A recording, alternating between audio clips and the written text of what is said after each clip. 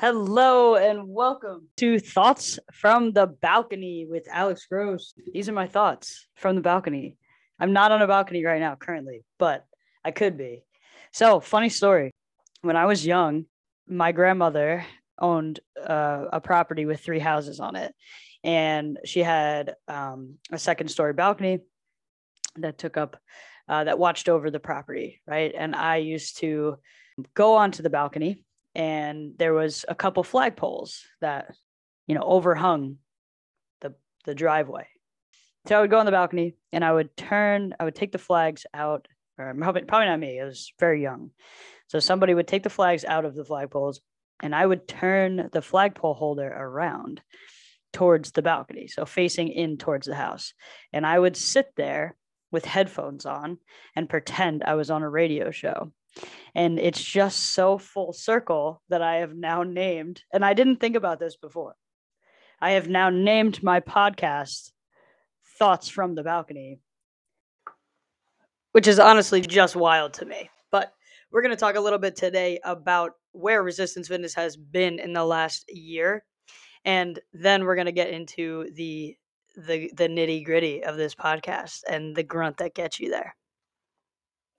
March 3rd will mark 1 year since I have started my company, Resistance Fitness. Wow, 1 year. So last year on March 3rd, I remember all 5 of my clients had iPhones. If they didn't have an iPhone, I would have been screwed. I delivered their programming via Apple Notes. I didn't do anything really with nutrition. I did, overview of nutrition, but not much. Essentially, I was slumming it as a Resistance Fitness LLC. So not only have I grown from those 5 clients to now serving 26 total individuals in their health and fitness goals in 1 year, right? That's an increase of 21 clients. I have now grown my platform to a program that I can deliver programming right to everyone's phone via an app that is customized to my own logo, my Resistance Fitness logo, which I have changed numerous times throughout this year. But not only can I deliver programming, I can now deliver nutrition and individualized goals through this app. It is an amazing platform to utilize for online fitness coaching. And I'm just so ecstatic that I got the opportunity to put my clients on there and to grow in that capacity on that platform. What an amazing experience. Not only do I have 26 current clients, I've had over 54 people apply for my coaching. 54 people apply for my coaching in 1 year. When people apply for my coaching, sometimes they're not ready. Sometimes they don't fit into a community, the community that I've built. And that's okay. That's totally okay. There's plenty of online coaches out there. However, my community is special. And it is not for everyone. It is very mindset intensive, and it is not a quick weight loss community, right? It's not about quick results. It's about longevity and healthy lifestyles and things of that nature, sustainable fitness. And sometimes when people apply, they're really truly just looking for a quick diet to get some weight loss out of them. Unfortunately, that is not unfortunately. Fortunately, that is not what my program does. And for that reason, I have had to turn people away, which some people in the beginning of starting a business would say is a dumb move.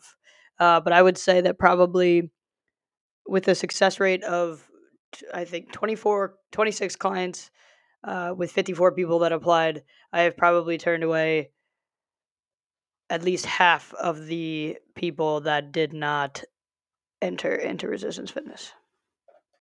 Mind you, let me just preface this by I quit my job in October. So I was a full-time engineer for 7 months, commuting in and out of New York City 4 hours every day, while also growing my business at the same time. I think when I quit in October, I had 15 clients. So since I've quit and become a full-time coach, I have gotten 11 more clients from that period. As far as my social media platform in the last year, I've grown my platform to over 1,300 followers on Instagram. I have over 700 followers on TikTok. Probably not even a month ago, I started with like 100 followers. I now have 700 followers on TikTok, which is awesome. On Instagram alone, I have reached 55,719 people. That is wild to me in the last 90 days. And I can only see the last 90 days of analytics on my Instagram. I absolutely have to say that if I did not focus my energy on myself, that this would not have happened for Resistance Fitness. With the energy that I've put in to building my business, building my brand, building myself, right? We're not even going to talk about my own goals in the last year. But at the end of the day, it's just me. And if I don't take care of me, no one is gonna make Resistance Fitness flourish but me. I'm just so excited to be able to reflect on the last year of Resistance Fitness with you guys. So thank you so much. Every ounce of appreciation pours out of me today while you listen to this. And I'm just so ecstatic to be here with a podcast in my name, not under Resistance Fitness, but still, here we are. All right, so let's get into the meat of it. So I started going to a new gym recently, and the gym that I went to is called Crunch Fitness, and it's a nice gym. It has a nice functional fitness area. I'm really digging it. My gym heater in my home gym blew out, and it's been really cold here in New Jersey, so I've been going to a specific gym, which has been really nice for me. I needed the change of scenery for sure. So on the walls of this gym is written in huge letters, "It's not the weight that matters, it's the grunt that gets you there." All right. I'm going to repeat it. It's not the weight that matters, it's the grunt that gets you there. And while this seems like it's about to go in a fitness and physical direction, and it will for a brief period, it is going to come full circle to mindset. So, stick around. If you're not so much interested in the physical, this really isn't what this podcast is about today. But if it's not the weight that matters, right? It's the grunt that gets you there. What does that mean? Well, to me, that's talking about relative effort, okay? The relative effort that it takes, that you're putting in to your training, to your mindset, to your life, all right? It's about the relative effort, the effort that you're putting in, right? So let's talk about the physical aspect of this, right? In literal sense, it's not the weight that matters, it's the grunt that gets you there, right? Someone with less muscle mass can experience the same feeling of intensity with a 10-pound weight as someone that's been training for a long time that has higher muscle mass, higher strength. They would feel the same intensity with a 100-pound weight, right? It's relative to that person's body. It's relative to the muscle mass that person puts on. It's relative to an individual. This is why comparison, it just doesn't make any sense, right? It's great to strive for things. It's great to see people that you look up to and to want to strive to be like them. But comparing yourself is going to ruin you. And you have to understand that no one's life path is the same, right? And when we're talking about physical wise, right? No one's genetics are the same. No one's muscle mass or muscle definition is the same. Someone can come up to me and be like, "I bench 215. I'd be like, "That's cool. That means absolutely nothing to me." I don't care. I don't care about the weight. It's not about the weight. The weight is just a unit of measurement. It's about how much time you're putting in the gym. It's about how much consistency you're putting in the gym. It's about your nutrition, right? It's about all the other things that matter, not so much about the exact weight that you're putting up. Yes, that's great. If your last lift was 215 on a deadlift and now you're at 235, that's amazing. That's relative. But you know what else is amazing? If your last lift was 10 pounds and now you're at 35 pounds, that's still amazing. That progress is the exact same regardless of the number of that weight. Okay. Anything in this world is just so relative to who you are as an individual. And I think this gets slept on so much and it gets missed because we're just constantly, especially with social media, right? We're constantly comparing ourselves to the person next to us. And it's so easily accessible at this point. You get to look on social media and be like, man, that person lives a life. Man, that person, for me, I've heard it myself, right?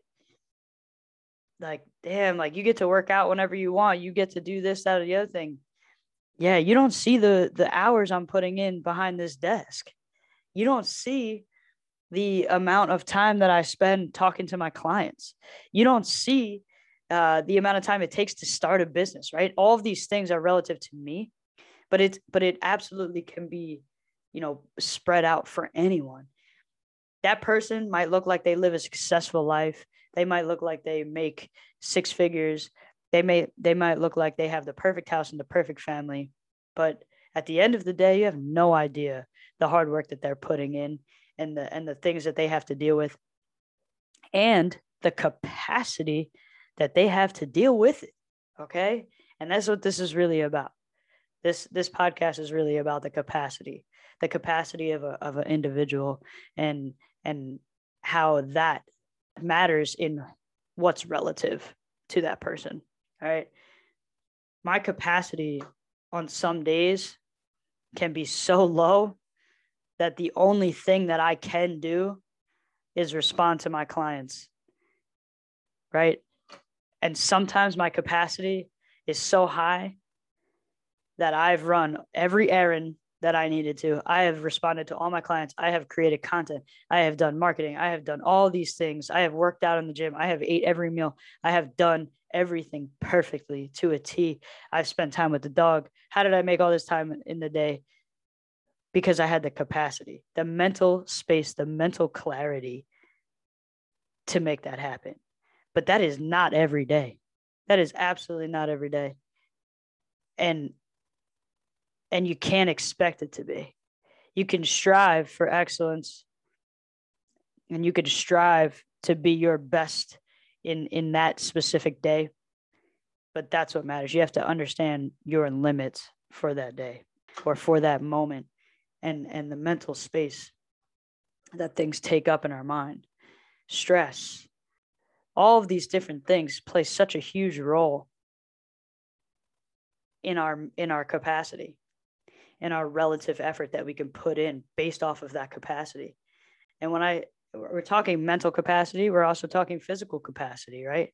Sometimes if let's talk physical real quick. If we don't sleep, if we don't eat, if we don't drink the water, our physical capacity is going to take a hit. It's going to be limited. If we don't recover, rest, stretch, do all the things and take care of our body physically for our health, it's going to result in not being able to lift as heavy. It's going to result as not feeling great, not being well recovered. Now let's talk mental.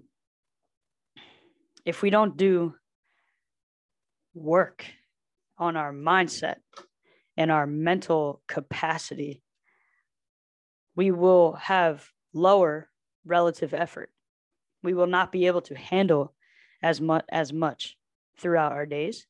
We will not be able to handle stress as well as we typically would if we were doing all of the things to take care of our mental. So what types of things can we really do to take care of our mental health, right? One, first things first, physical health is directly related to mental health because it helps your homeostasis. It helps the brain chemicals flow better throughout your brain and your body, right? So that is first and foremost. Your mindset will catch up to your body if you start taking care of your body. All right. So first things first, let's just talk about taking care of our body in a productive way. Second, we talk about practicing things that can help us, right?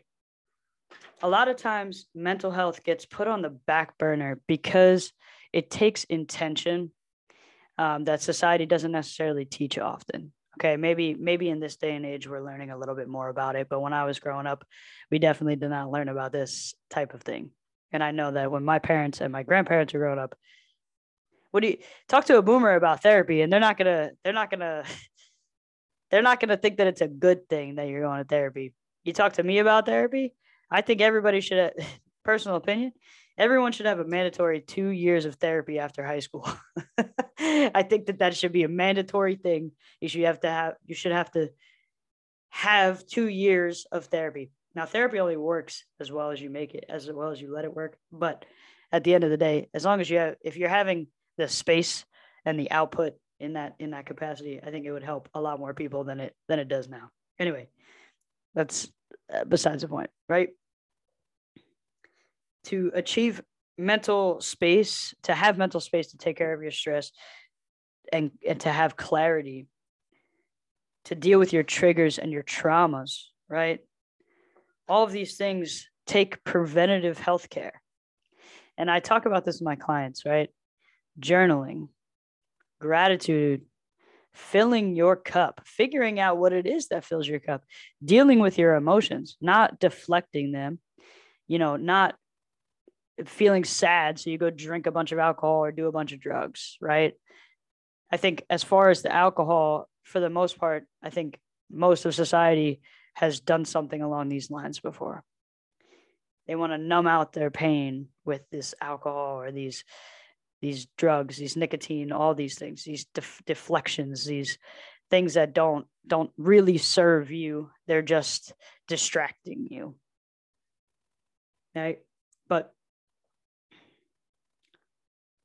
dealing with the emotions is the first thing, right? Understanding the emotions is the first thing that you can do to start to free up some of this mental space and to start dealing with situations in a better capacity, right?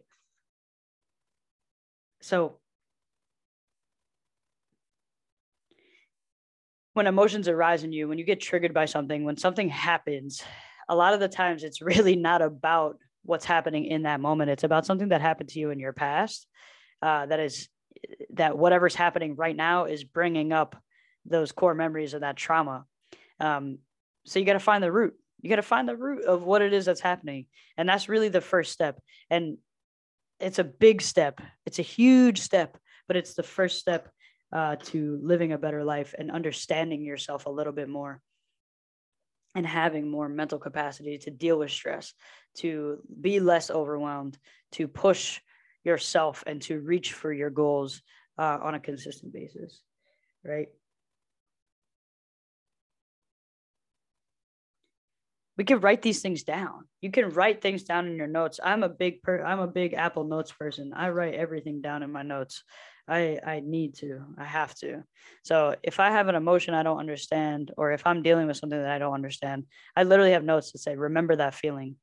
Remember that feeling of blah, blah, blah. Remember that feeling of eating out and not knowing what to pick on the menu. I know that one's on there for me. Remember that feeling of not wanting to speak up because you're scared of what that person is going to say. Remember that feeling of blank, blah, blah, blah, right? I write them down and then I look at them and I try to figure out what was going on in those moments when I was feeling that way and why I feel that way. Because the only way to really push through that or past that or to understand that is to move through those emotions. And the way that we do that is just to identify them first and foremost and understand where they're coming from, right? That's the second step, is understanding where they're coming from. So if we can find the root, and once we can name things and write these things down, or even just make mental notes of these things, we can go through and change the narrative of why those things are holding us back and those things hurt us, okay? So instead of the next time that emotion arises, we can recognize it in the moment, right? And once we recognize it in the moment, we can say, okay, wait, where is this actually coming from? Like, is this really about the person in front of me that slammed on their brakes and now I have the seatbelt jerked me forward? Am I really angry about that? Or am I terrified because I got into a car accident when I was 13 years old and I felt that same feeling, right? And now I'm scared, and it brought me back to that feeling because our brain remembers everything. Our subconscious remembers everything, right? So how can we rewrite that narrative now? Well, we could tell our brain things like, okay, yes, that just happened. Yes, that did trigger me. I still felt the fear that I felt back then. But this time, what happened? Give yourself facts. This time, I stopped myself. I didn't slam into the car in front of me. This time, my seatbelt and my car are more safe than they were back in 1997, right? This time, give yourself all the facts. I knew better and I swerved out of the way and nothing happened, right? Reassure yourself in that moment of the things that you have that are true in that moment that can help alleviate that fear. It doesn't have to be fear. It could be sadness, mad, all of those things. We have to give our brain something else, something positive to hold on to.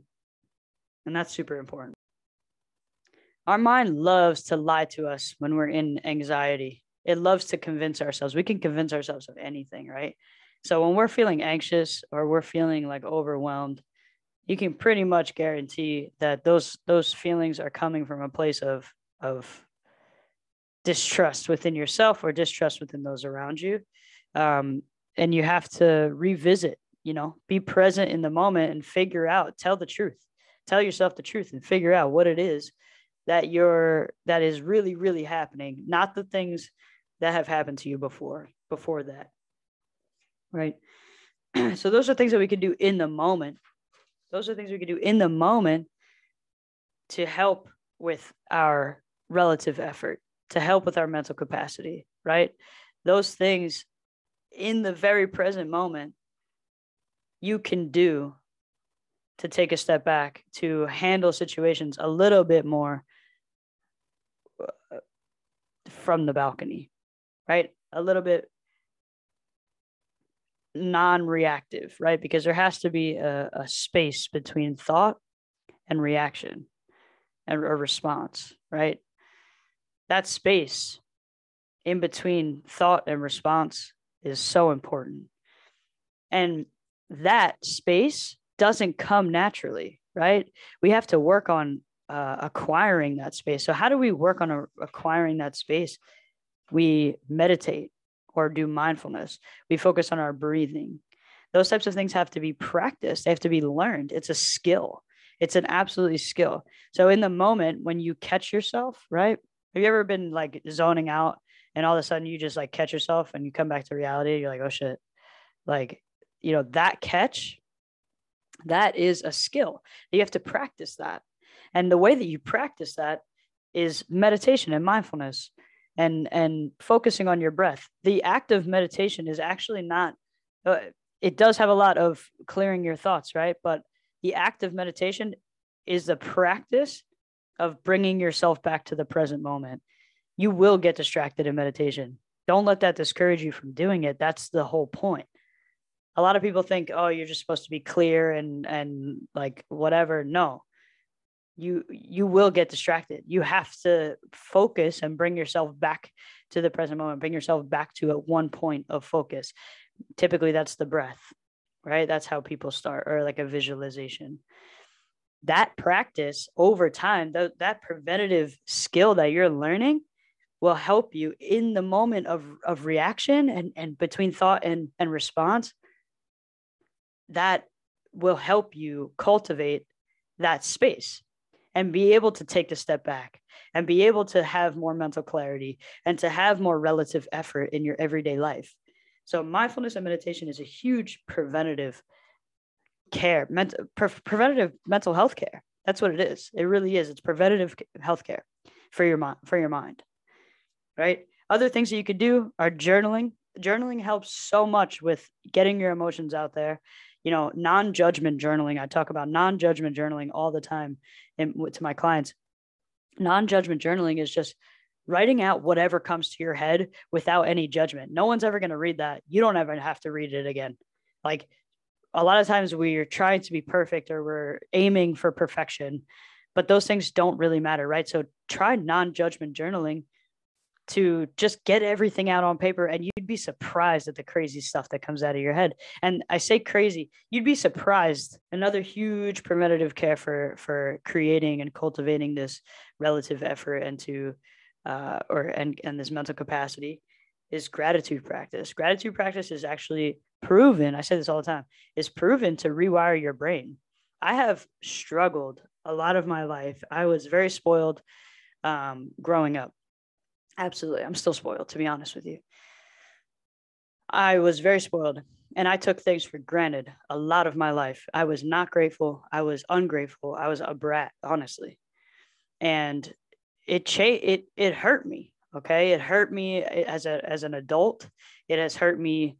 And I've had to work very, very hard to change that narrative for myself. I have worked so hard on my gratitude every single day for the last over a year. And sometimes I don't, I skip it. And, those days I can tell when I skip it. But I have written down 5 things that I am grateful for every single day, pretty consecutively for over a year. And I will tell you that I am more compassionate to others. I am more compassionate to myself.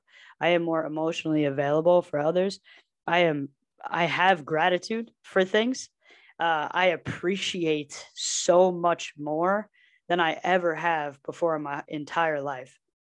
And I can absolutely relate it 100% to my gratitude journaling and my gratitude practice. Another thing I do specifically is vision journaling.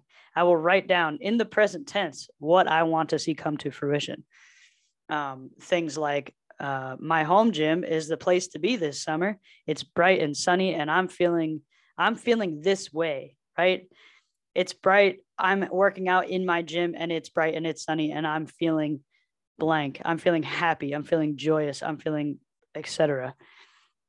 All of these things I write down. What my kitchen, when I wrote down this today, my kitchen cabinets are remodeled, and when I walk in, I feel like home. I feel accomplished for doing these things. I write down my feelings and what I want to happen in the present tense, even if it's not actually happening right now. So these types of things, preventative healthcare, can really free up this mental capacity for you and help you navigate stressful situations in a more grounded way. They can help you deal with higher stress situations over time. Your relative effort becomes higher over time the more you practice these things. Yes, you have days that your mindset comes down a little bit and your relative efforts goes down. But at the end of the day, to help open up your mental capacity, to help push your limit, to make your next low higher than your last low, to keep pushing your relative rock bottom up and up until handling a situation badly looks something like, oh, I didn't verbalize how I felt in the moment because I needed a second to process. And that's my new low, as opposed to where my old low, I would have screamed at the top of my lungs at someone that they needed to give me space because I can't handle you right now. It's all relative to who you are right now in this very moment. Don't allow anyone to put you back into a box that you crawled out of and that you worked so hard to crawl out of. And remember that the work that you're putting in will all pay off. The preventative action that you are putting in will pay off.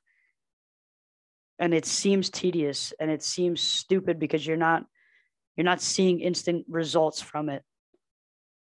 But these things matter. It's preventative healthcare. It's preventative mental health care. Striving to be just 1% better than the day before, right? Just push yourself a little bit harder. When you feel like you're about to give up, remember that you still have 60% left. Thank you, David Goggins, for telling me that. You still have 60% of your capacity left when you feel like giving up. You got to reach for it. You got to be, 1% better than the day before. And if that means to you, if I only got, this is just easy for me to relate to. If I got 80 ounces of water yesterday and I'm striving for a gallon, my 1% better is to get 88 ounces of water tomorrow. Remember that you're not satisfied. You are just comfortable, and to push yourself through that comfort zone, and that we're stronger than our patterns. And that relative effort is all about what you think and what you can put in that very moment. And it has so much to do with the mental space that you have available and physical space and the physical capacity. But really, it's all about that mental. That's really it for today's episode of Thoughts from the Balcony. Thank you so much for tuning in. I can't wait to hear what you guys think about this episode. Happy 1 year of Resistance Fitness LLC, and I'll talk to you next time.